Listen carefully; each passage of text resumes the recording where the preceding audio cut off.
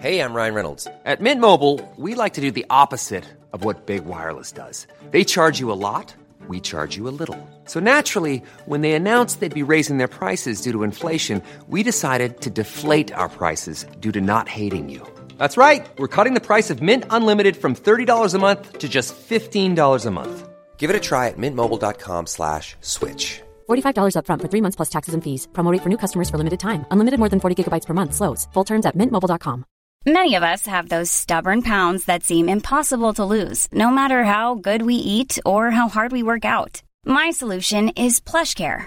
PlushCare is a leading telehealth provider with doctors who are there for you day and night to partner with you in your weight loss journey. They can prescribe FDA-approved weight loss medications like Wegovy and Zepbound for those who qualify.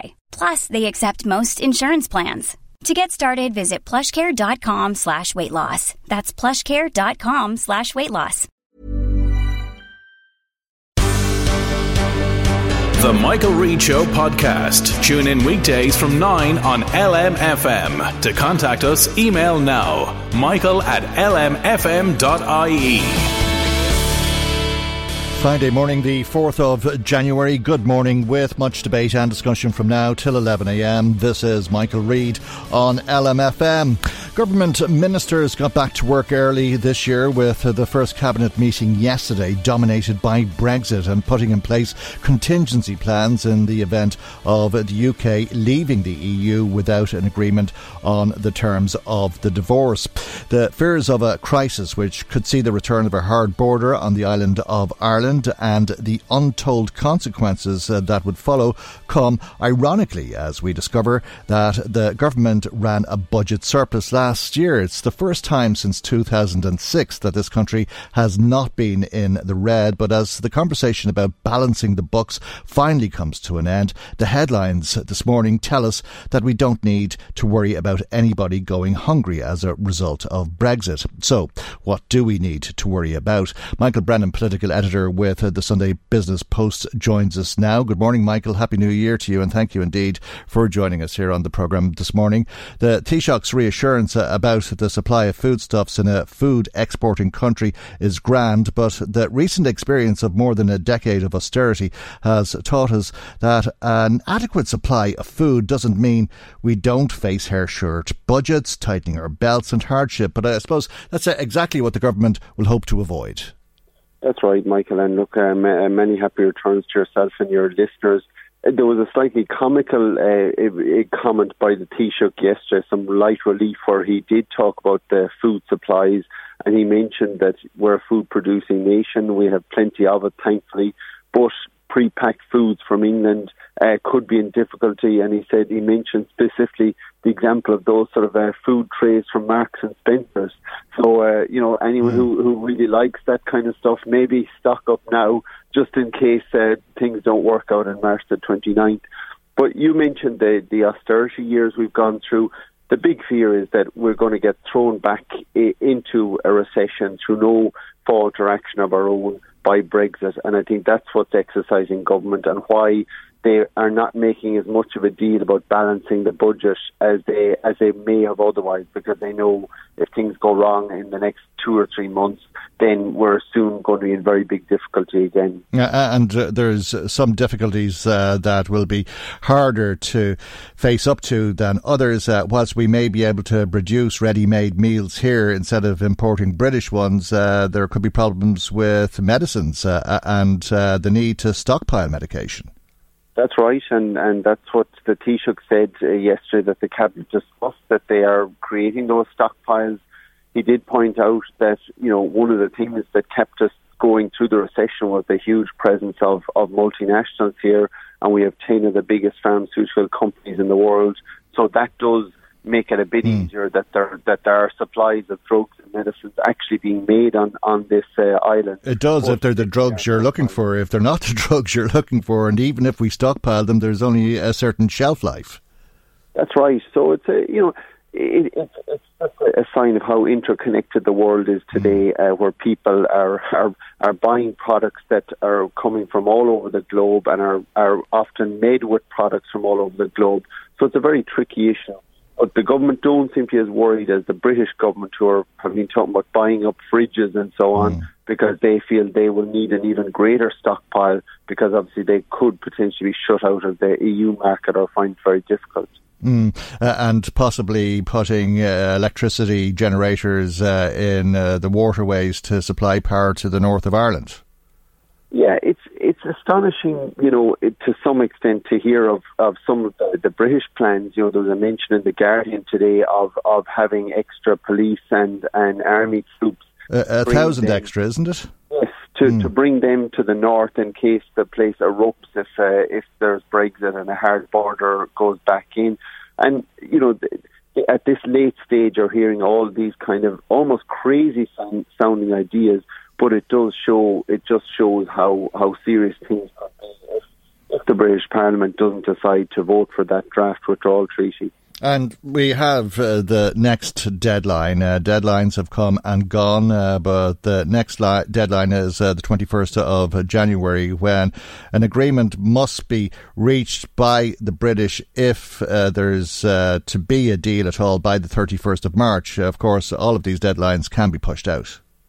They can. I think we're looking at two things at the moment. One is, does the government here and the other EU countries relax their stance to give another major concession to British Prime Minister Theresa May?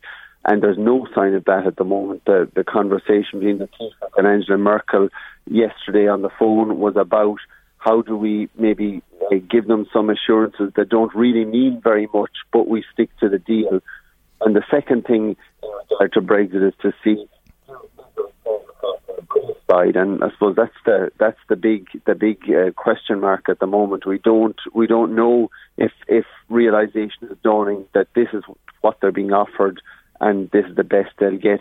The only other out they have is to postpone effectively their exit date, that March 29th exit from the EU, and try and negotiate something over a couple of months. But there's been certainly no declaration by the British government that they're going to do that just yet. But even if they were to do that, by how long? Because there's elections in May, and if Europe is 27 countries instead of 28, and the United Kingdom isn't a member of the European Union, they won't be entitled to take seats in the European Parliament. You're absolutely right, Michael. I think the feeling is, for a long time we heard we must get this done by March the 29th because, the European countries won't want to interfere with the elections. But there is a sense that if the choices between having a European Parliament that has British MEPs in it later, or a terrible hard Brexit, well, we'll take the messy European Parliament. So I think if it comes to crunch, it would just extend it out and worry about trying to reconsider the Parliament later. Okay, we are experiencing some problems on the line. I'm not sure if that can be improved at your end, Michael. We'll try to stay with it for a little bit longer because all of this could impact and very much so on the working of Parliament in this country, because the government was talking about 45 pieces of legislation which it proposed getting through the Parliament before March, which would leave little room for little else. That's right, and the Taoiseach has said that effectively they're going to condense those 45 different actions and legislative measures into 4 bills, which is a lot more manageable, and they're not going to bring them forward until March, the start of March, because his pointless passing all this legislation all for January and February. A good deal. I'm losing you there, Michael. I'm not sure. The reception seems to be failing us this morning. I'm not sure if we can improve on that, but just in terms of all of that, there could be little other business done in this country before March, and that would lead to a lot of instability here and bring back some of the questions, I suppose, that we were asking about the stability of the government before the Christmas Christmas break. That seemed to have been shored up because of Fianna Fáil saying that it would extend the confidence and supply agreement by a year. But if the country isn't working because of the political instability here or internationally, it's hardly any different, is it? It's still the same sort of problem.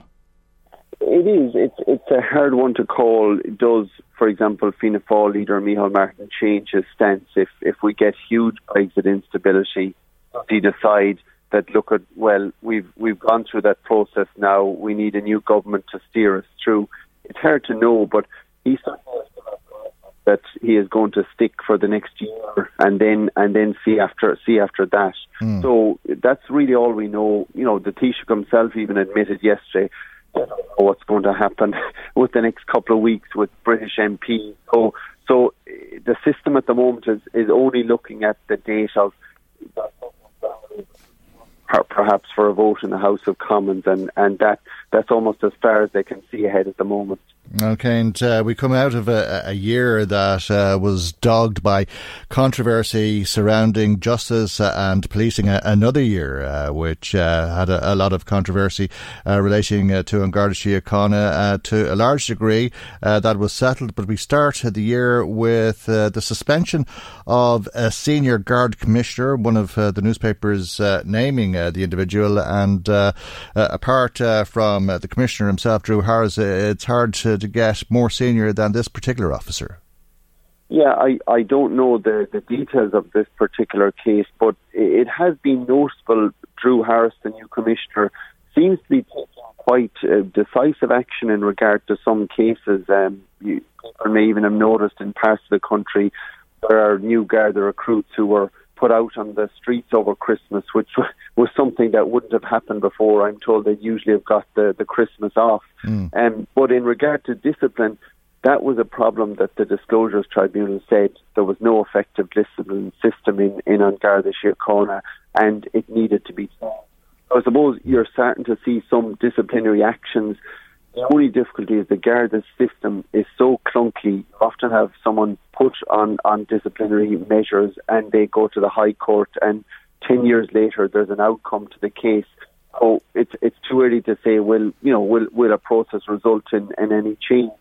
But there does seem to be certainly an attempt to take proceedings for allegations, whereas maybe in the past things moved at a slightly slower pace. All right, and of course last year was dominated by the debate on abortion. We start the year with abortion being available legally, at least in this country, but not in all of the maternity services as was expected, but in fact in fewer than was expected, and with protests taking place outside of GP clinics in Galway. That's right. It shows that, this is a very difficult issue in 2018, and the introduction of it was an enormous rush. I think it's actually almost surprising that the government managed to get some GP surgeries who were in a position to meet the deadline then set of January.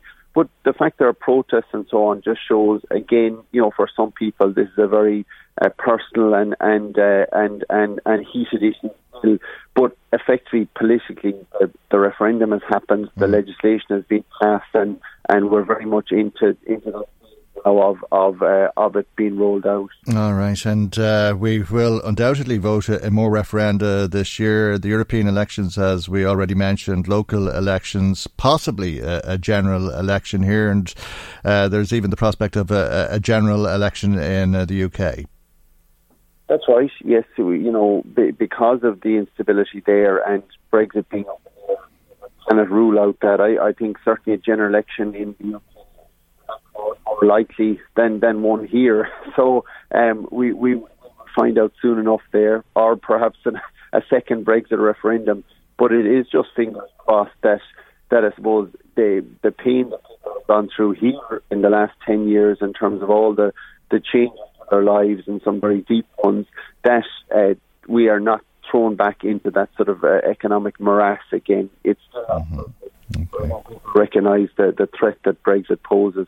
All right, Michael, we'll leave there, and thanks for joining us. Happy New Year, as I said at the outset, and thanks as well for sticking with us through the technical problems we were having this morning, and for that analysis, and apologies to people listening to us this morning as well for the quality of the line. Michael Brennan, political editor with the Sunday Business Post.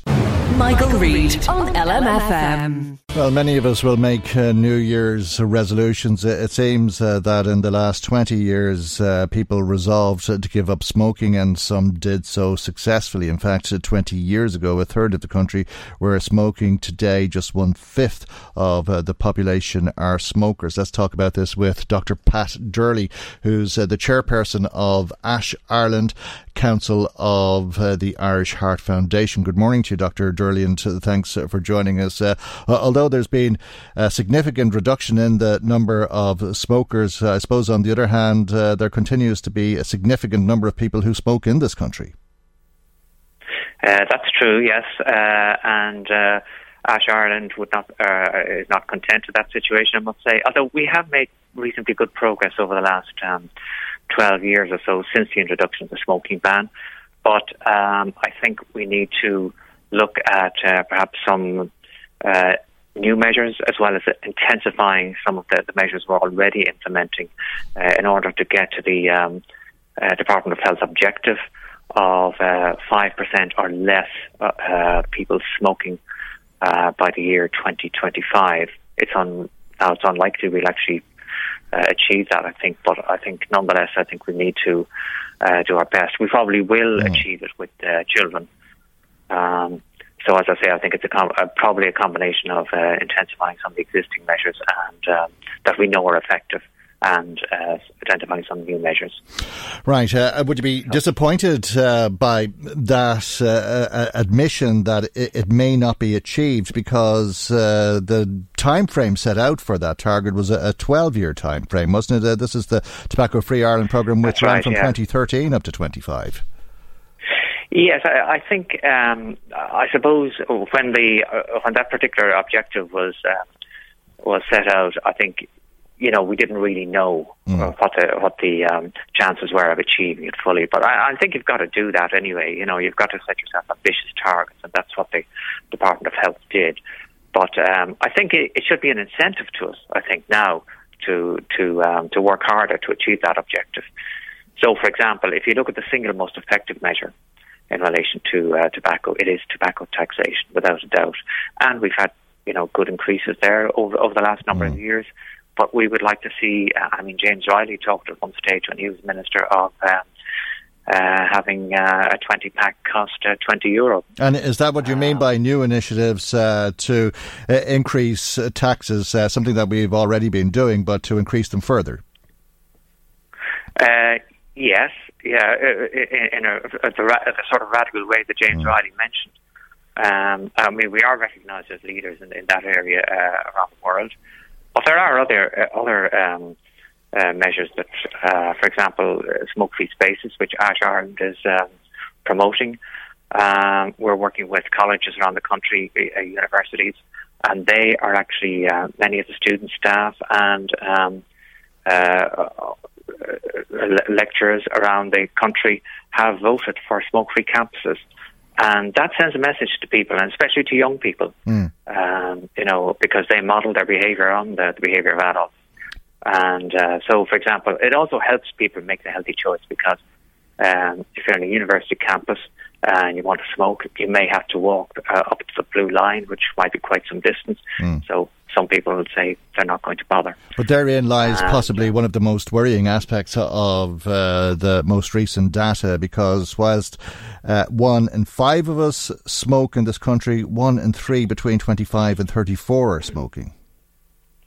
That's true, yes. And the 25 to 35 age group are the heaviest smokers, and indeed some of the males in that group smoke roll your own in the mistaken belief that it's safer, and of course it's not. But having said that, if you look at the very younger age groups, 12, 13 and 14, they are less likely. With each successive cohort of children each year, they are less likely to smoke. So that, bodes well for the future. So what we have to look at that particular age group, the 25 to 34 age group. And we also have to look at this problem on a socioeconomic basis, because those who are in the poorest, the poorest and most deprived areas are far more likely to smoke, twice as likely to smoke as those in the better off areas, and of course far more likely to die from the smoking. And does that not call into question the policy of increasing taxation? Does price make a difference? Those who can least afford to smoke tend to smoke more frequently. Yeah, I think that's an argument we have to face, and some people would say that is the case. But, as far as Ash Ireland is concerned, public health comes first. And, if you look at, we're not economists, obviously, but if you look at approaches to lifting people out of poverty, I don't think cheap tobacco is one of them. There are many options that government has to help people, have better opportunities in life. I think that's the way to look at that. And so we would say, from that point of view, that from a public health point of view, that it is a progressive measure. Okay, but perhaps there could be help to, if you're going to increase the price and they just end up paying more money for the same amount of cigarettes because it's a policy that isn't impacting in the way that you'd hoped, should there be an alternative approach taken to it and to say, look, we'll... but it does actually impact. It does impact, especially on children.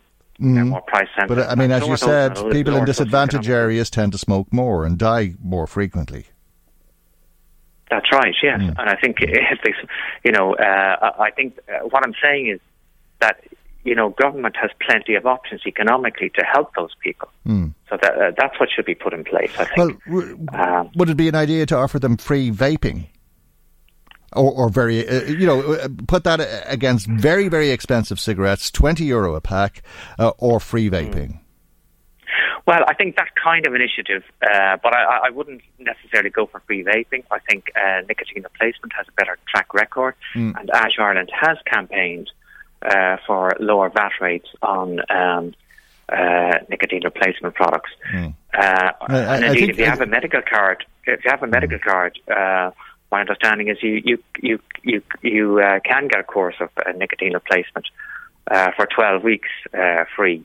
And that's a reasonable period. Most people do need about 12 weeks to, and especially for that support to get through the difficult cravings, over that period. But outside of medical cards, I think replacement, regardless of what sort it is, whether it's the chewing gum or the patches or the vaping or whatever it is, it tends to cost in around the same price as it does to actually smoke.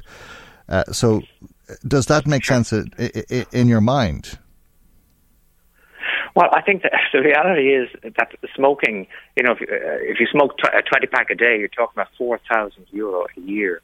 So, the cost of smoking is far higher. But if you smoke €20 a day and try to give up, undoubtedly people are trying to profiteer off that and take your addiction into account and know that they can get €4,000 off you for patches, for gum, for vaping, for whatever it is. Should that be tackled in some way so that people would be encouraged to take alternatives?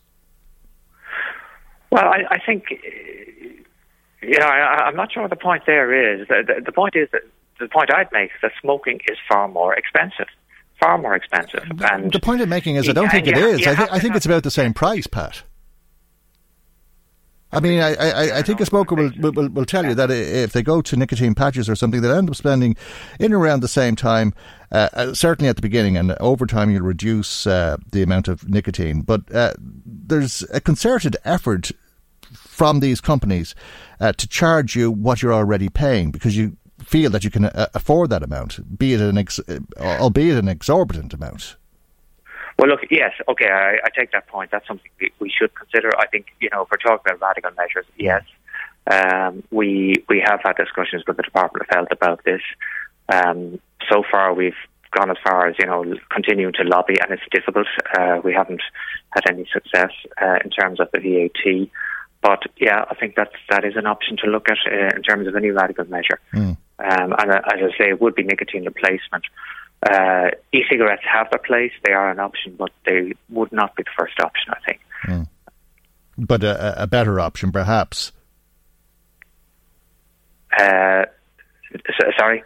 Perhaps a better option than smoking. For some people it would be, yeah. But I think the issue there really is that people need to understand the benefits and the disadvantages of each type of support that is available. You know, there is a drug called varenicline, which is on prescription. That might discourage some people. Even nicotine replacement, which has a good track record. For those who've tried everything and who understand that vaping may not be without risk. There are a lot of concerns. I'm not saying the concerns have been proven, but once you know that, and you decide vaping is for you, well then try and not become addicted to two forms of nicotine. And that quite often is the case. And you see people literally carrying that stick around their neck, as the case may be. But we're in a crucial period for anybody. They may well who need it for sure, yeah, and they may well need that for the 12 weeks, but. After that, they should begin to question whether they're just becoming addicted to the two forms of tobacco or nicotine, I should say. All right. Well, we're in a crucial period, I think, for smokers who wish to quit, and I think most smokers do wish to quit, but there's a lot of smokers who are actually considering it at the moment in the first week of January. It's usually the case, at least. And as the days go by, it can be put on the long finger and then long fingered out of somebody's mind. So for anybody who has been thinking about it, going into the weekend can be a difficult thing. Would you suggest they try it today, tomorrow, or wait until maybe midweek next week? Or what would you suggest to them? Should they be calling the HSE helpline or going to see their doctor, as you said, to get a prescription? Well, there are a lot of options now. They're very good options compared to what was available a few years ago. So, even telling friends may help you. I think the one mistake a lot of smokers make is not to get some support. The HSE, for example, provide a very good service. You can go online or you can go on their Facebook page where smokers support each other to quit and stay quit. HSE will help you to make a quit plan and they'll support you no matter what method you want to use, e-cigarettes or whatever. And then there are the drugs that we mentioned already. Each of those measures can increase your chances, can double your chances of quitting successfully. So there are lots of options for people, and the support of friends and family is probably more likely to be forthcoming around this time. So all of those options are available to people to quit smoking. Okay, listen, we'll leave it there for the moment, and if anybody is considering giving up, we wish them good luck with it, and thank you for joining us this morning. Dr. Pat Durley, the chairperson of ASH Ireland, Council of the Irish Heart Foundation.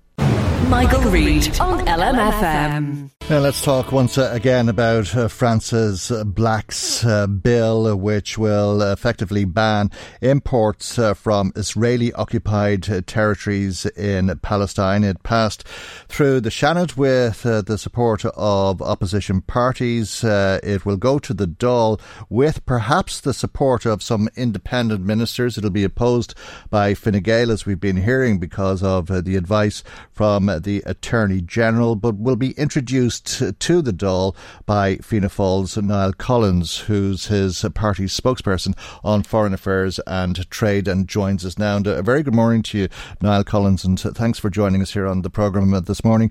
Fianna Fáil wasn't always convinced of the merits of this bill. No, I wouldn't say that either. There came a point in time when we had to take a position on the bill, as you do with any particular bill when it comes before the parties in the Oireachtas in either the Dáil or the Seanad. So we hadn't expressed any view one way or another in relation to it, and it came up then. It was due in January of last year, early in the year, and at that point in time, the Taoiseach Simon Coveney asked Francis Black would she withdraw it for a number of months because he was working on a number of initiatives, as he described it, in the Middle East, and he wanted a bit of time and space. And he said to her, he requested of her, would she withdraw it because he didn't want that clouding some of his work, which she agreed to do at the time. And she gave him 6 months.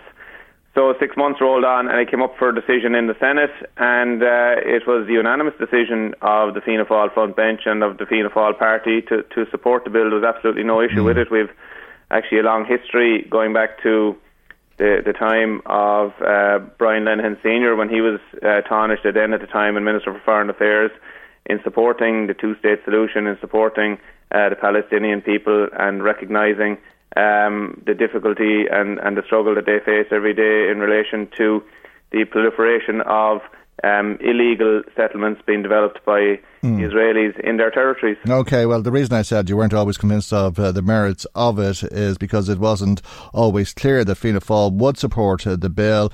You faced intensive lobbying, most famously from Roger Waters, of course. Well, I didn't meet Roger Waters. I don't know who Roger Waters is, but do you not? It's no more than any. It's no more than any other bill, Michael. TDs, we get lobbied every day of the week. There's a whole lobbying industry around legislation and public policy, as you know.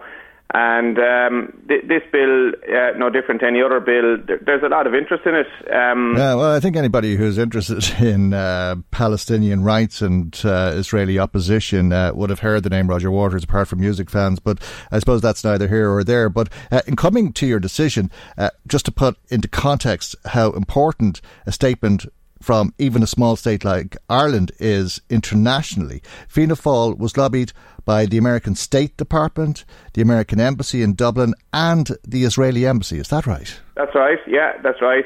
As I say, being lobbied isn't a new phenomenon, wouldn't be anything that would unduly concern me or indeed influence me one way or another. I suppose we listen. Our job is to try and inform ourselves as best we can, to listen to the arguments and to look at the merits of any piece of legislation that's before you. But what did the Americans say to you? Well, the Americans have their position in relation to it. They just, I suppose, look, a lot of these conversations go on in private, so I'm not going to get into the who said what, when and where, but I suppose you've captured it right in saying that they lobbied us against the bill. They lobbied us not to support the bill. But we took a very informed decision. A lot of our TDs are well versed in the issues. I went there myself last June, in late June, with my colleague Deputy Billy Kelleher. We spent a number of days there where we met with both sides. In fairness to us, we constructed our tour there, where we took on board the views of everybody. We met with the Israelis and with Palestinians. We toured into the West Bank, Ramallah, Hebron. We visited settlements in the disputed territories. We saw the impact of the evictions. We heard from people who were former IDF, Israeli Defence Forces elites, who now have an organisation. When you say disputed territories, is that how you see these areas, or do you see them as occupied territories? Sorry, occupied territories. Okay, yeah, no. Yeah, well, I suppose... I think you'd expect the Americans or the Israelis to describe them as disputed territories. Yeah, absolutely. I suppose the language here can confuse us sometimes. But yeah, look, I mean, under international law, they're deemed as illegal occupied territories. And, depending, you get different descriptions. The Palestinians will tell you their land is stolen, and it's hard to disagree with that. So the issue here for us is... that we had to take a position on the bill, and the position is that we agree that the bill will send out a powerful message, a statement. In practical terms and in effect, it won't have a huge impact in terms of anything physical. But, in terms of trade, certainly will. It's been offered as sending out a powerful statement of solidarity. So you accept the Irish people. So you accept the advice of the Attorney General that it's not actually enforceable. It won't have any real impact. Well, look, I mean, the Attorney General, and I suppose this is where the parties differ. The Attorney General to the government is saying that trade policy is an EU competence, and that Ireland can't determine trade policy itself. So the proposer of the bill, Senator Black, and a number of the organisations who are supporting her in advancing the bill have sourced their own legal opinions, a number of them, including former Attorney General Michael McDowell, who have offered contrary opinions in relation to it. And we have reviewed all of those. Our own legal people have reviewed all of those. And, we've taken our position on it that we feel we can support the bill. And it's up to the government to make their decision on it, and that's their prerogative also. You believe that the bill will be legally sound. That's the argument you're making there. But do you believe that it is enforceable? Because I think you said a moment ago that it won't actually have any real impact on trade. Well, I think it will be enforceable because I think really it has struck me quite forcibly the amount of solidarity and the amount of people across the Irish public who are very clued into this particular issue. Okay, well, I'm not actually clued into what... Yeah, but no, I'm not actually... If I could just ask you...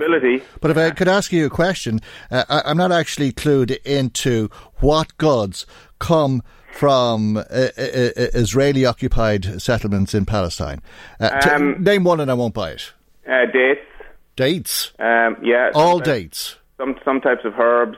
Some types of cosmetics. So do I? But can you be specific? Do I stop buying dates altogether, or all herbs, or all cosmetics? No, you don't, of course, because not all of them originate from either product or from manufacturing within the illegal occupied territories. And that is the point here, that it's a ban on the sale of goods and services which originate from illegal occupied territories. And it's not from anywhere in Israel, it's not from anywhere in the Middle East. I understand, but can they be identified in that way? Well, the proposer of the bill, Frances Black, she has been challenged in relation to that, and what she has said, and I think it's a fair point, is that this will be largely self-policing by the Irish public, that the public will be aware of and will be made aware of where items and products are sourced from, and that it will become illegal. Okay, but it's more likely that the statement that the passing of this legislation would make would be what's important in all of this. Absolutely. Look, I mean, it's deemed primarily as a statement of solidarity, and I think it's very hard to argue against the bill because we have an experience in this country back in our history, going back through the years, where people were dispossessed of their land. And this is effectively what's happening, and I've seen it with my own eyes out there. And, but do we want to upset America? I mean, that seems the most obvious argument here today. Do we want to upset America? Look, I mean, America can't dictate to us what our policy should be, or indeed what European policy should be, in my view. This here is about doing the right thing. There is no light at the end of the tunnel, in my view, having been to the Middle East. American companies dictate our tax policies, don't they? They don't. We're sovereign in relation to our own tax policies. But can I make this point, Michael? I have been there. I have seen it.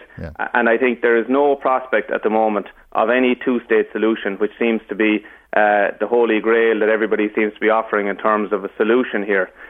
Because you have the continued expansion, the continued development, and the continued proliferation of illegal settlements by Israel in the Palestinian regions, where they're dispossessing people of their land. The whole area is now, the whole of the West Bank is so fragmented in terms of the proliferation of illegal settlements. I can't see how a two-state solution is ever going to be achieved. No. So what you have, and I'm quoting some of the NGOs on the ground here, is you have Israel acting with complete impunity in continuing, as we speak now, to develop illegal settlements on Palestinian lands, and yet at the same time will say that they want to achieve a two-state solution. Okay. So talk is cheap there. Yeah, I think the last time there was any prospect of a two-state solution, Bill Clinton was the president of America, and that's a long time ago. Obviously so. All right, we'll leave it there, and thank you indeed for joining us this morning. That's Fianna Fáil's spokesperson on Foreign Affairs and Trade, Niall Collins, TD. Michael Reid on LMFM. Let's find out what you've been saying to us. Marie Kearns joins us with some of the calls and text messages that have been coming to us this morning. Good morning to you, Marie. Good morning, Michael, and to all our listeners. Pat even from Atboy is one of those listeners, and he is fed up about Brexit, Michael. Sick listening to it, even though he knows we probably have to talk about it. But he says March can't come quick enough for him. Why, what's going to happen then? D-Day, he says. I don't know. I don't know. We could be talking about it next March, for that matter. But he sees, the point he's making is that, are we that much in fear of England, and indeed, say, if Ireland was to leave the EU, that we're talking about food shortages? What planet are these people on, he wants to know. We're not going back to the 1900s here. Do you think that England is going to, for 1 minute, just lie down? Of course, the country will bounce back up again. And he says it would just sicken you listening to all this conversation when there's real problems in this country. And this is their biggest problem. I don't know. I suppose the concern is that some of the problems that we have could be compounded, and there could be even more problems. There may be planes that are left on the ground in the UK, for example, because of aviation, air travel space and all of that sort of stuff. Owen says, should we really be stocking up on our antibiotics, Michael?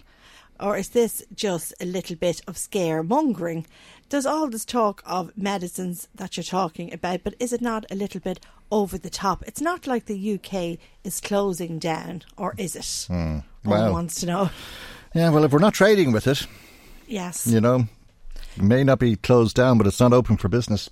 Seamus says that from the very word go, he had a bad feeling about Brexit, and indeed he did say that to us many a time, and he still has a bad feeling about it and where Ireland is going to end up. When you hear the Cabinet talking about contingency plans and having to rush through so much legislation, Michael, you'd wonder, how are they going to achieve this? And should they not have been working on these contingency plans before now? Should they? Well, were they not? I think that's the next question. I think there's probably an awful lot that we don't know about, and undoubtedly there's a lot to be concerned about, but fingers crossed and common sense will prevail. Mary says that everybody is in a flap over Brexit, but will it be like other things that we've got into a flap about, and it won't be as bad as everybody is making it? Well, let's hope so. And I think that's what everybody is saying, and that there'll be no need for a backstop, that there will be an agreement, and that there won't be much disruption. But if that doesn't transpire and there is no deal, and the UK crashes out and there is no contingency plans people will be giving out then, of course, because it really would be a doomsday scenario. Hold that thought for a moment, though, Marie. We're going to go to the phones to hear about a Drogheda man who's the subject of a feature in the Irish Sun newspaper today. Stephen Breen, crime editor with the Sun, is on the line. And a very good morning to you, Stephen, and thanks for joining us. Why is it you're writing about Owen Maguire? Yeah, we're writing about this individual today because we received some information over Christmas that during a major Garda operation at the halting site in Cement Road last year, Gardaí recovered numerous birds that were being used for cockfighting. Some of these birds had spikes on their heads, some had spikes strapped to their feet and their legs, and it really showed that the level of brutality that this practice was still ongoing, in modern Ireland, that was being used, we believe, by associates of Maguire to make cash and to make money as part of ongoing criminality that was ongoing in the area. And there were other animals that were of concern as well. Yes, the guards recovered a dead dog at the site, but there was also a dog there that was examined by a local vet, and there was a dog there that, when it saw some of the associates of Maguire at the site, it cowered underneath a car. So,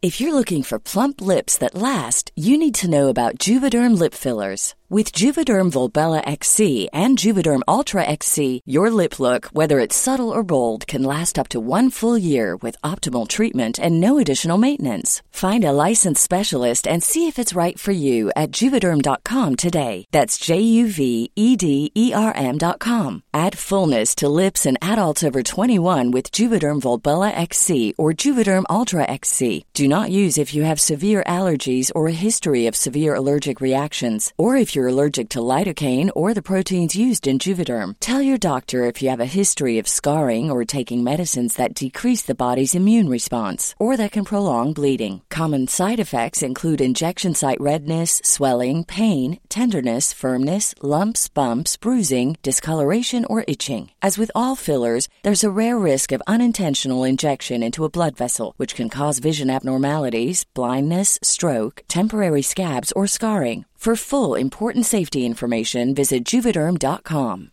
When you're ready to pop the question, the last thing you want to do is second-guess the ring.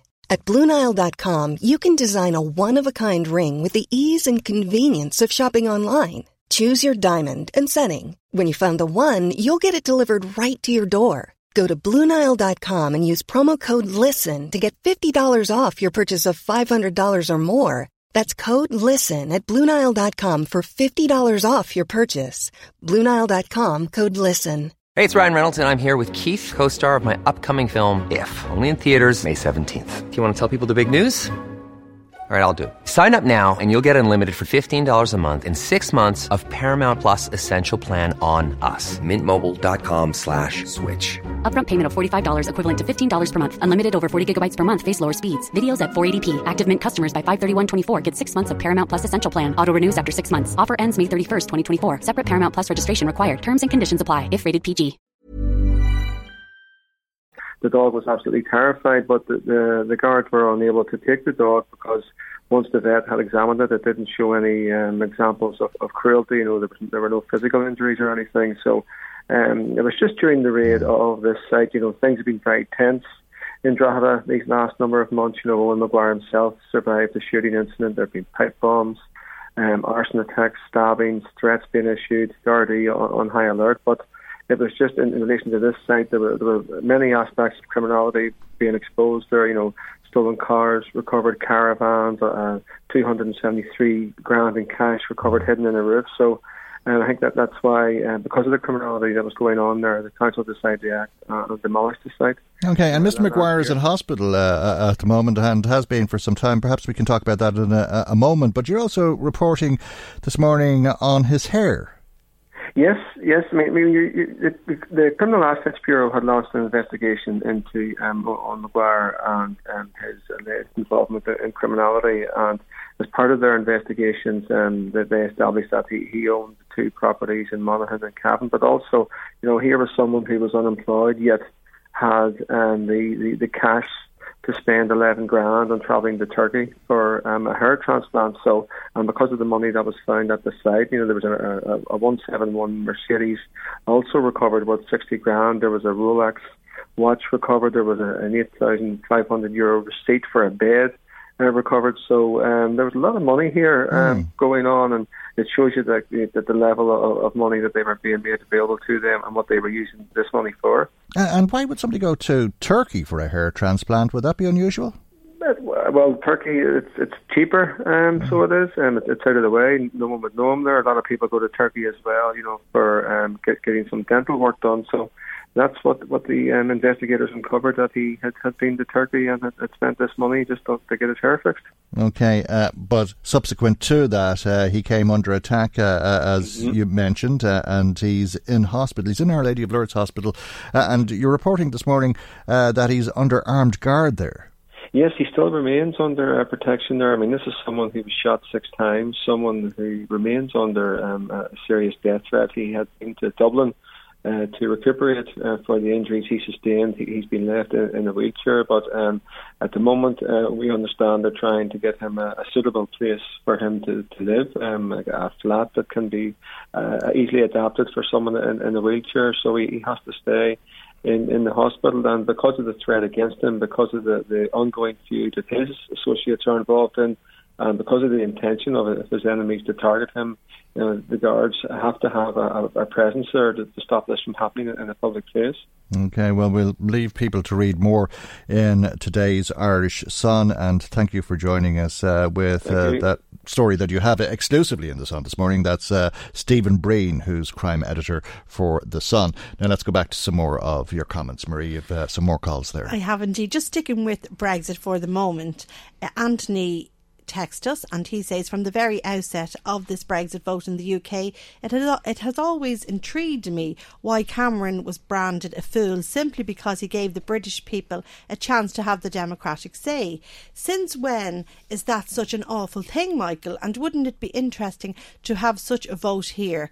And he says that he was listening to your interview with Mairead McGuinness, the MEP, on Wednesday, and he says it's not hard to see why she would be all in favour of the EU, since she draws a considerable salary and has done for years from that institution, indirectly paid by ourselves. It is overhead such as this and the uncontrolled migration into Europe that Britain wished to address. Okay, all right. Well, I'm not sure it's as simple as that. I've a feeling Mairead McGuinness would be well able to get a job and a decent salary, whether it's as a politician here or whatever it is, if it wasn't for the European Parliament. On your interview in relation to smoking, Michael, Mary says she's an ex-smoker who smoked 40 a day and is now using a vapour. It costs €8 per week. Oh, okay. And she says it's certainly not the same as the cost of cigarettes. Well, my apologies then. Yeah, I was mistaken there. Marie says giving up smoking causes a lot of psychological problems to the person who's trying to give them up. It is a very difficult thing to do, but the HSC, she says, has a fantastic helpline for those who are trying to give up. Okay. So that's her thoughts on it. And then just to go to Paddy, we were discussing yesterday cycling and that law being scrapped about the overtaking and leaving the distance. And Paddy was just mentioning that he's been driving all his life and he just wanted to phone in, and he says, thank God I've never had an accident, but I've had plenty of scares because of other people on the road, not his fault. And he says that in relation to cyclists, that he finds when there's a large group of cyclists on the road that there's such a long queue behind, and there's always the temptation for people to maybe overtake when they shouldn't be because they're behind, that there's a long delay. And he feels that there should be no more than 6 cyclists allowed to cycle together, if you like, and they should be 2 abreast. And he thinks that there should be a gap that allows motorists to overtake safely. He also mentioned that now, at the moment, particularly at this time of year, you see a lot of people, he finds, walking on the wrong side of the road, walkers out walking, especially now everybody's getting fit and all that type of thing. And he says many don't wear the high-vis vest and they don't realise that they can't be seen, and that's a huge problem. He says when you're a driver and there's a car coming towards you and maybe they don't dim their lights, very easily you can be blinded for a couple of seconds and you may not see a person on the road. Yeah. Well, sorry, go on. Go on, yeah. And I just wanted to say that I was actually on the road last night coming in the Termafeckin Road, came across a cyclist on the road in black, Michael, in black, on the road cycling. Yeah, and you will see it, and I suppose the thing to do is to keep in mind that people are a danger to themselves, and that perhaps you watch out for them and keep them safe. If you are walking, of course you should walk on the right hand side of the road so that you're looking at the traffic that's coming at you, so that if they're a bit too close you can step in and get out of the way. And if cyclists are a bother on the road and they're holding you up, please don't be tempted to do something dangerous.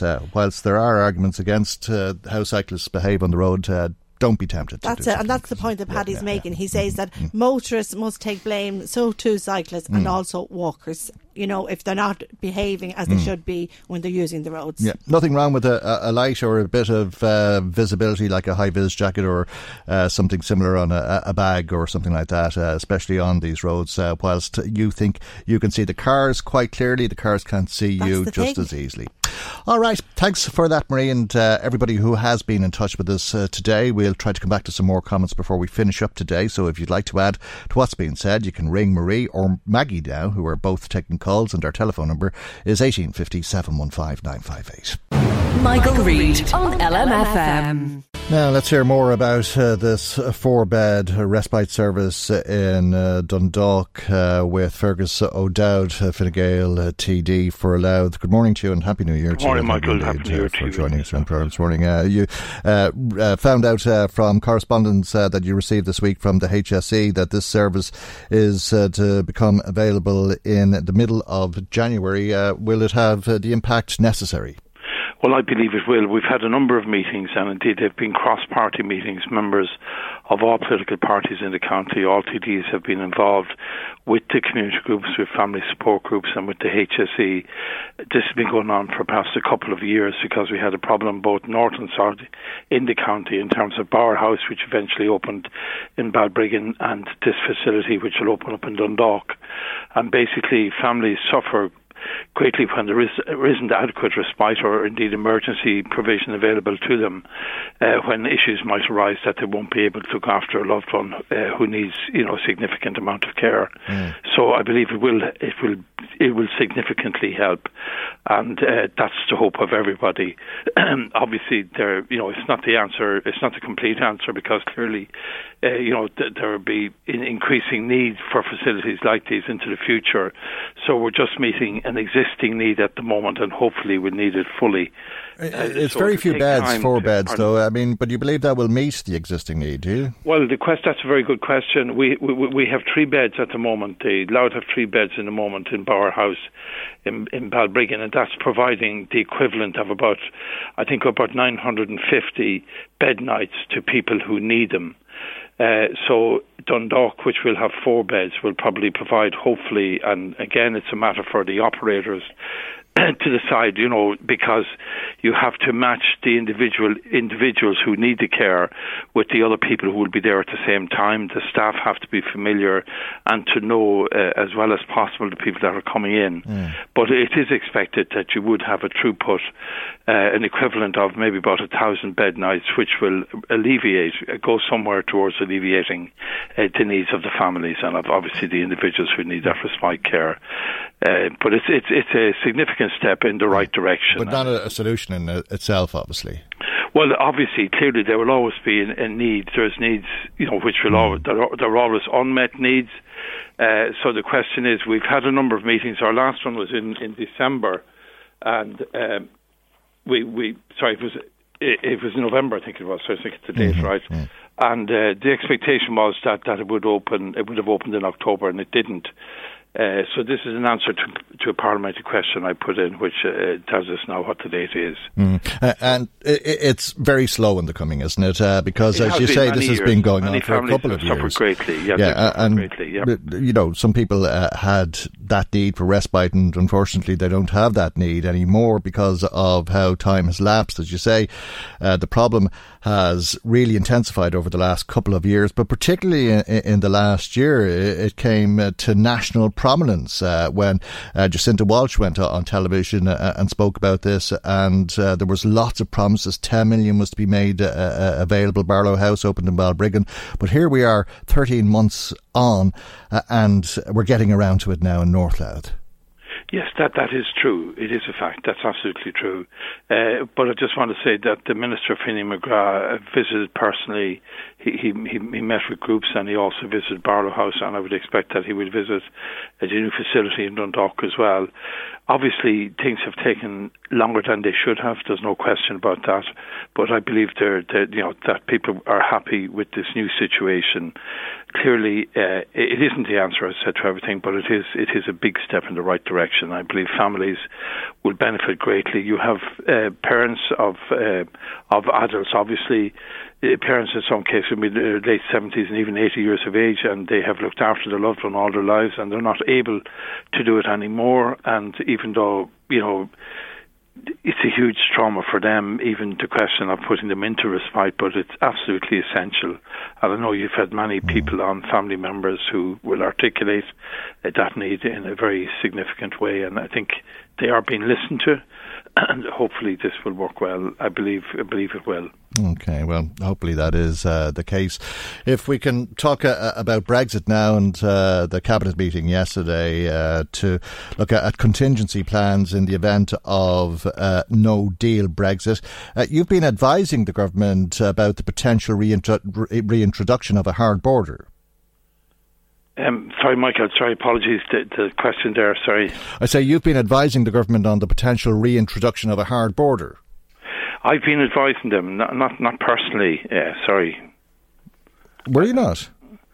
No, I don't think so. I mean, the question of a hard border is something that nobody wants, and the issue is that it shouldn't proceed, and that every effort is being made by this government to ensure that it doesn't happen. Clearly, the European Union and the Irish government, as part of that union, have a clear position on it. That we do not want and there must not be, and indeed the British government also has the same view. The Prime Minister of Britain is very clear that she doesn't want a hard border, so the fact is that all of the governments and the European Union concerned do not want a hard border, and every step obviously to make that not happen is being taken, I believe. And that's why obviously it's up to the British Parliament to accept or reject the deal that the British Prime Minister has got. But clearly in the Republic of Ireland here and in Europe, we're at Edinburgh on the same point of view on it. And is that the conclusion and the recommendation that you made to government, that because there is no will to see a return of a hard border, that there will not be the return of a hard border? Well, I think the backstop is really what it is. It's an insurance policy. So obviously, if an agreement can be made, and if it is accepted by the British government, UK Parliament, there won't be a need for a hard border because the issues will be agreed between all the parties. But in the absence of that agreement, it has been agreed by the British government, the Irish government and the European Union that there will not be a hard border. So that's actually the position. So like everybody agrees that there cannot and must not be one.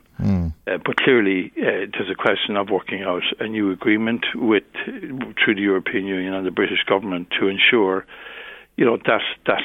that everybody is aware and that the legislation that is needed or whatever is needed to be passed is passed, so that everybody, both on this island and in Europe and in the UK, can move on in peace. Okay, and have you given advice on this to Fine Gael?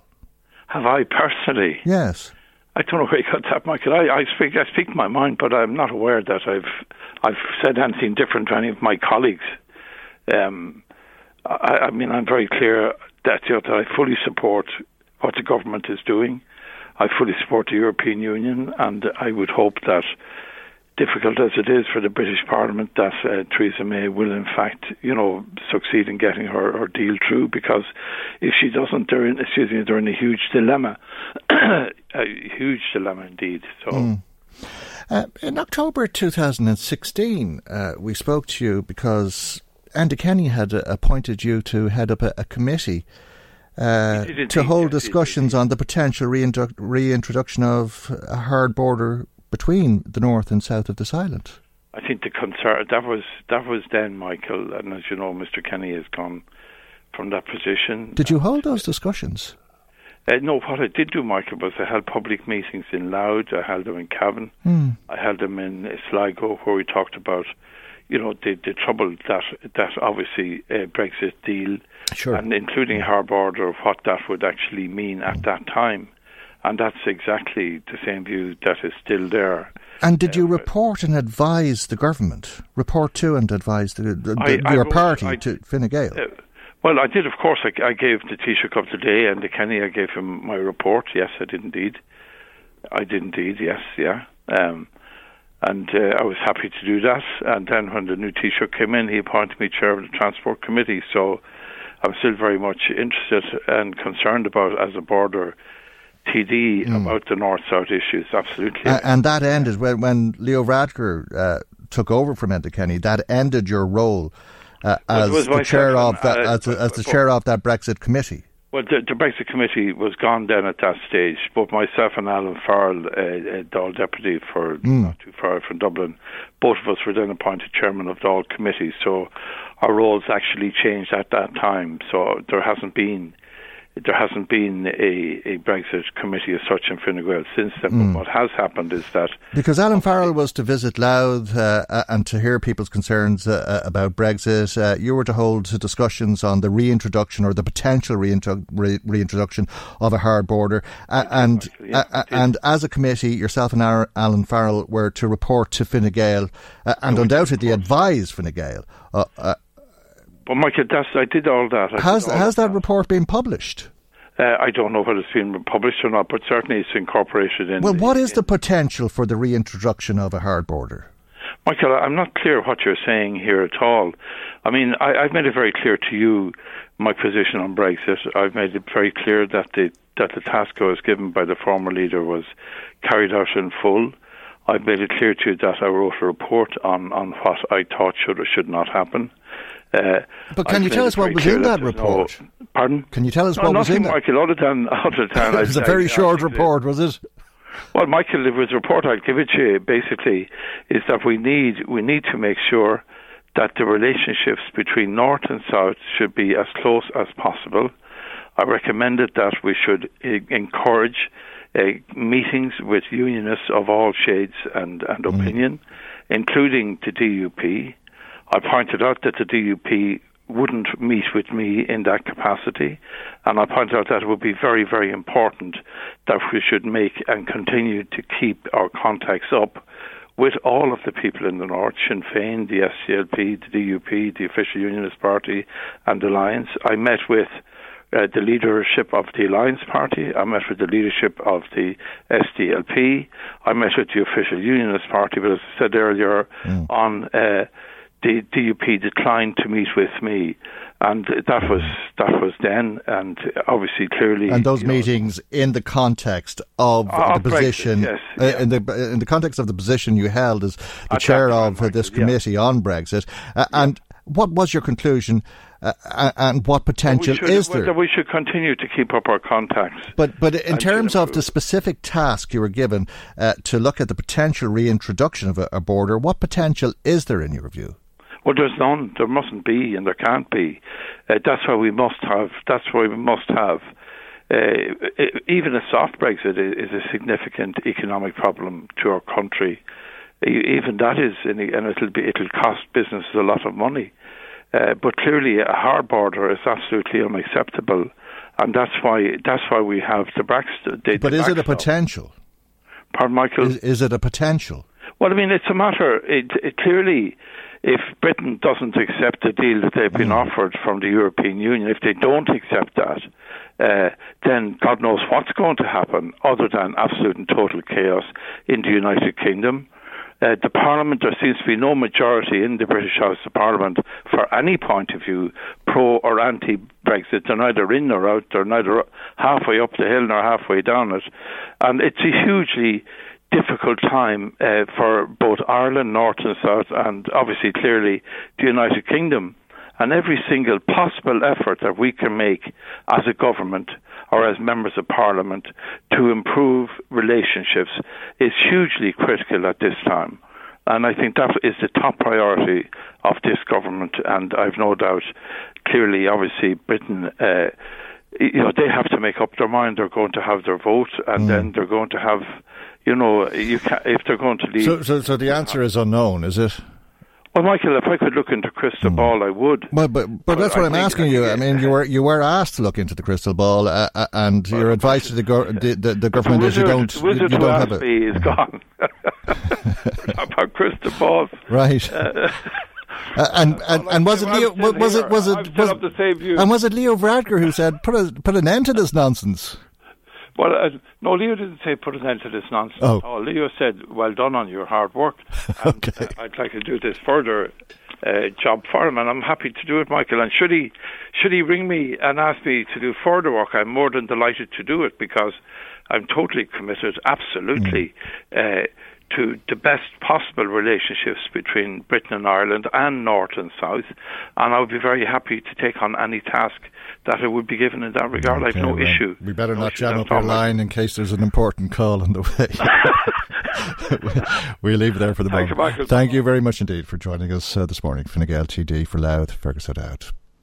Michael Reid on LMFM. Now, Europe-wide rules for the registration and certification of drones have been agreed, according to the Irish Aviation Authority, and probably to the pleasure of most people listening to us this morning. Let's talk about this with independent MEP Marion Harkin. Good morning to you, Marion, and thanks for joining us. I'm not sure about a year ago, but 2 years ago, I think a lot of us probably wouldn't have known what a drone is, and most of us are acutely aware of what they are, and I think probably a lot of people are very annoyed by them a lot of the time, and there's a lot more of them now, of course, than would have been the case a year or 2 years ago. There's a third more than would have been the case a year ago, over 11,000 of them in the country, and if anybody wasn't aware of what a drone was before Christmas, they'd have become acutely aware of it because of the problems at Gatwick.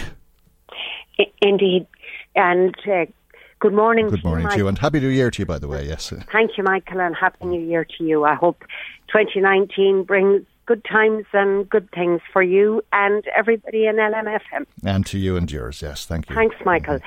Yes, as you said 2 years ago, most people wouldn't have known what a drone was or is, but certainly since the events at Gatwick Airport, people are very aware now of what they are. And I suppose one of the issues around Gatwick is that there's still a great deal of uncertainty. I mean, well, certainly any reports I've read indicate that they're still investigating. They're not sure what happened. And I know that there was a meeting where defence chiefs, police officials, the Transport Secretary, Chris Grayling, etc., met to look at plans to deal with the threat of drones to vital infrastructure. And airports in the UK are now looking at spending millions and millions of pounds on installing military-grade anti-drone equipment. And I have no doubt that we'll have to look at doing the same thing. But I think it's the uncertainty. They don't still know exactly what happened, who is well down the line, but even what at this stage is an issue. And that's very concerning, because when you think of Dublin Airport, for example, you know, I don't know how many flights go in and out every day, but for somebody who uses it every week, twice a week, it's a very busy airport. Yeah, I think one of the busiest in Europe. And what happened at Gatwick was maddening, undoubtedly, for people who couldn't get home for Christmas and all of that sort of thing, or had their travel plans disrupted. But the fact that they were able to do this, and how, as many people were saying to me at least, you're going to see it repeated. It's going to happen all over the world until something is done to stop this. That seems certainly to be a real danger, because not only have you the possibility of this happening inadvertently, that people don't know or something goes wrong, but equally you have the real possibility that it can be used deliberately for many different reasons. So yes, people are concerned. From a personal perspective, Michael, and this is only just my own view, I've always had real concerns about the whole issue of privacy. As far as drones are concerned, the fact that they can be equipped with cameras, that you have absolutely no idea where they are, what they're doing.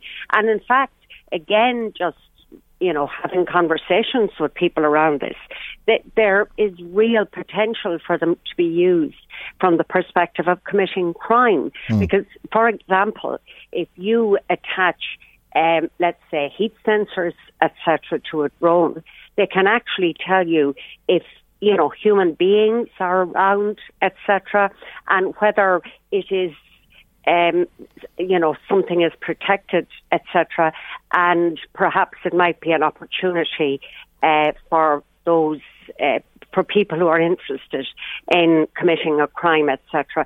So there's a whole load of issues here that ordinary people will be very concerned with. And ordinary people are very concerned with aviation safety. Most people at some point or another fly during the year. Many people fly to work. I mean, I'm among that group, but many, many others do as well. So the idea that there is the possibility, we're not talking here about just being late, being delayed, not making your journey. It has the potential to cause a catastrophic accident. So, but we're still well behind the curve on that, Michael, even with the new proposed EU legislation. And they're talking about where and when you can fly these drones. That's right. And as of now, anything over 150 kilograms is regulated under general European aviation rules. But anything less is regulated under national rules. And the EU were trying to ensure that we had clear and consistent laws for the use of drones. Everything from noise emissions, I mean, stuff you wouldn't even think about unless it sort of concerned you, to, as I said, even environmental protection, privacy, data protection as well. But as with, new technology, Michael, and it's coming at us hard and fast in many different areas, it presents, huge challenges for legislators to try to ensure that the proper legislation is in place. But I mean, to me, the big one here, Michael, is who's going to enforce this legislation? Well, there's a lot of catch-up to do, there's no doubt about it, and like anything else, I suppose, there's different grades of these machines, and you can buy one for €30, which would probably be more typical of what you would get a child to play with, and they can cost up to as much as €8,000, and they're probably the type of ones that you're talking about that burglars might use to take a look in your window to see if you're at home without having to enter your property, or with heat sensors on them to see if there's people on that property, for that matter, before they come in and take all of your worldly possessions. And then there's all of these other concerns in terms of international aviation and security and the risks that can be posed. But why can we not simply identify what these or who these machines belong to? I mean, why was it that this thing was able to cause so much disruption at Gatwick without somebody saying, well, that belongs to Marion Hargan or Michael Reid? Absolutely, and I think that's where we have to go, because if they still cannot identify what or who caused this mayhem at Gatwick, and as I said, this was delayed flights, this was huge inconvenience for people, but imagine if anything worse had happened, and that seems to be a real possibility. That's why those thousands of flights were grounded. So it's a much bigger issue than just saying that anything under the new legislation, which won't come into effect until later this year, because I've spoken, or my office has spoken to the Irish Aviation Authority as well. But the new rules mean that anything less than anything greater than 250 grams, which is very light, will have to be the person who uses it will have to be licensed or have authorization. But unless, Michael, on every single drone, there is some way of knowing who owns it, unless every single drone has some sort of a unique chip or whatever. It. Yeah, I mean, it's one thing having a license. Do you need the license to buy it? And if you buy it, will the products be linked to your license so that you can be identified? Absolutely, and a license also is about how something is used. So you've got the question of identifying the owner. Secondly, about how it's used. Thirdly, who is going to enforce that?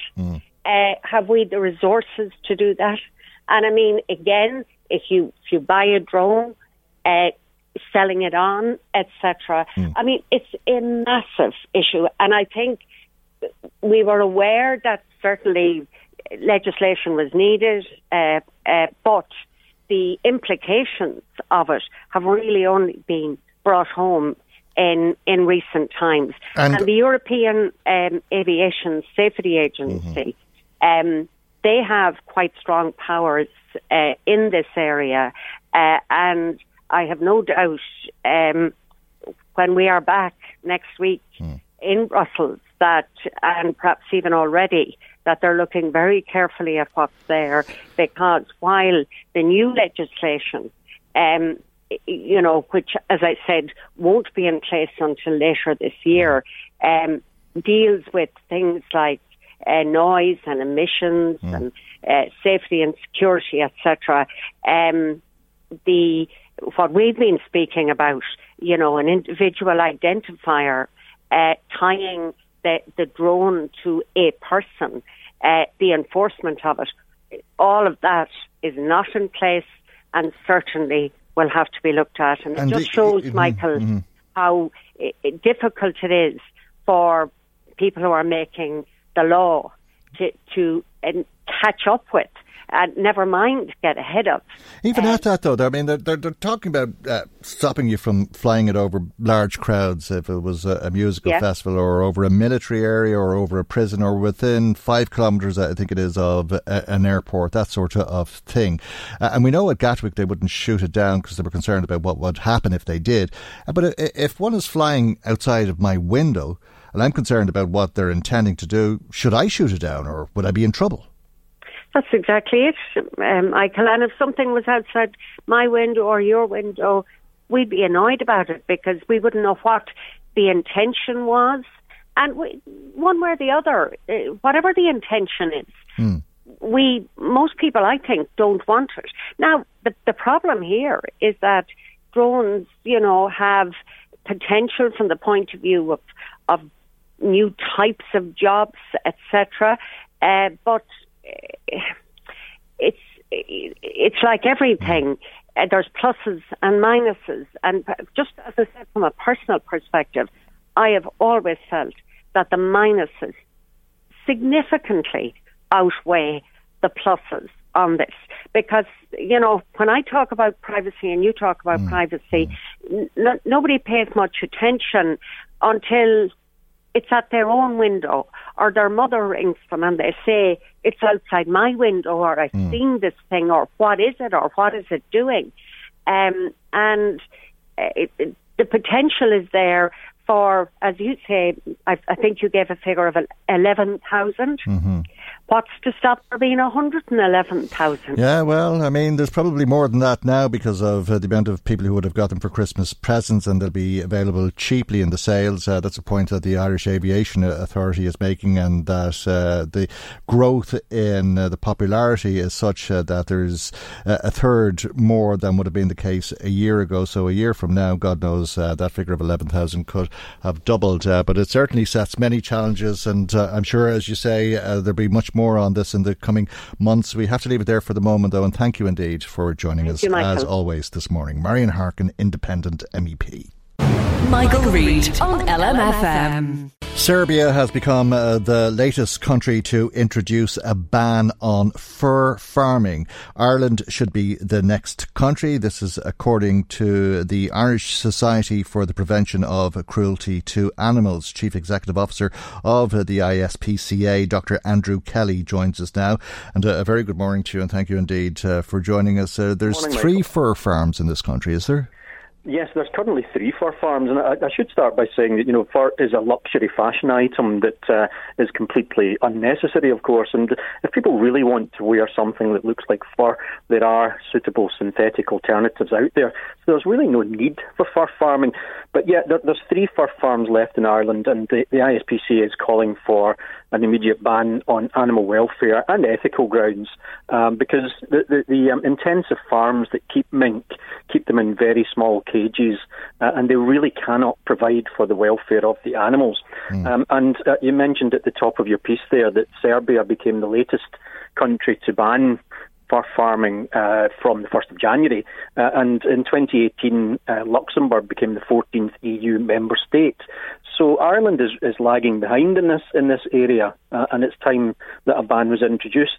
And also, we, with our colleagues at another organisation called Respect for Animals, conducted a Red C poll, and 80% of the Irish public would like to see a ban introduced without any further delay. Okay, but I suppose there are people, whether you understand it or I understand it, which I don't, who want a mink coat. But if you ban the farming of mink to produce mink as a material, do you also ban the importation of the final product? Well, essentially, that might happen further down the line. But Ireland at the moment, all the fur produced in Ireland is actually exported, and 2 of the fur farms are actually owned by international companies. They're not actually owned by anybody in Ireland. And just before Christmas, Veterinary Ireland, which is the professional body which represents veterinary surgeons in Ireland, they published their position statement on fur farming, and they concluded that fur farming cannot protect the welfare of animals under any circumstances, and they also called for an immediate ban. So we've got the veterinary profession calling for a ban. The Irish public want to see a ban, and there's plenty of scientific evidence to show that fur farming's cool. But you can buy mink coats in Dublin, can't you?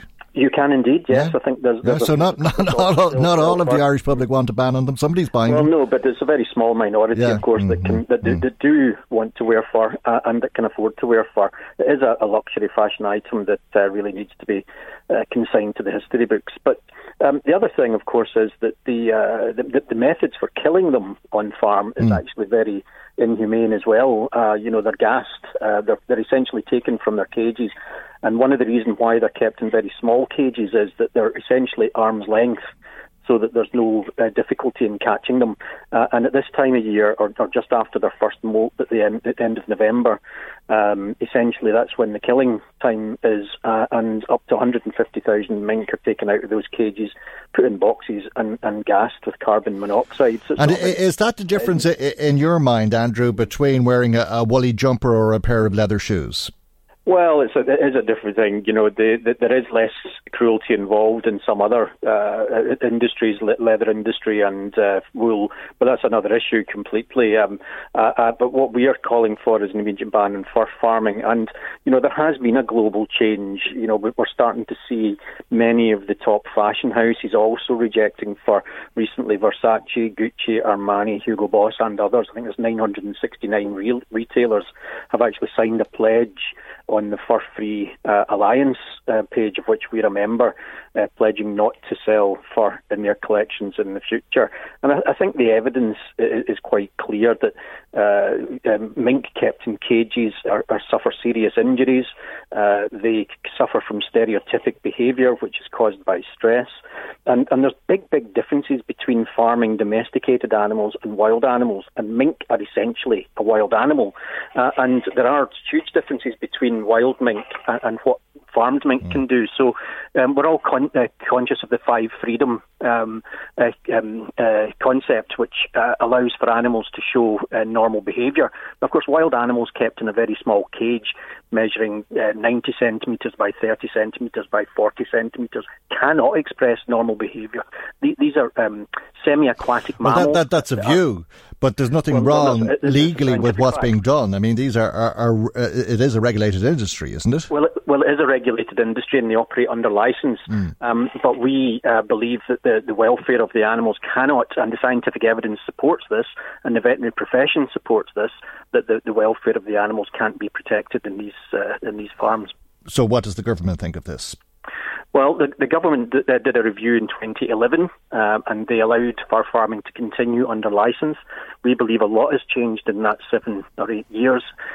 Since then, we believe there should be another review and we're calling on the government to look at the scientific evidence, listen to the veterinary profession and listen to the public.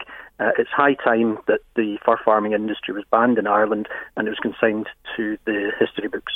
All right, we'll leave it there, and thank you indeed for joining us this morning. Dr. Andrew Kelly, who's the Chief Executive Officer of the ISPCA, brings our programme to its conclusion today, indeed, for this week. Before we go, as always, thanks to Marie Kearns for producing, Maggie Maguire for researching, and Chris Murray in the control tower. I'm Michael. Hope you have a lovely weekend, and God willing, we'll see you for our next programme on Monday morning at 9 a.m. right here on LMFM. Good morning. Bye-bye. The Michael Reid Show podcast. Tune in weekdays from 9 on LMFM. To contact us, email now, michael@lmfm.ie.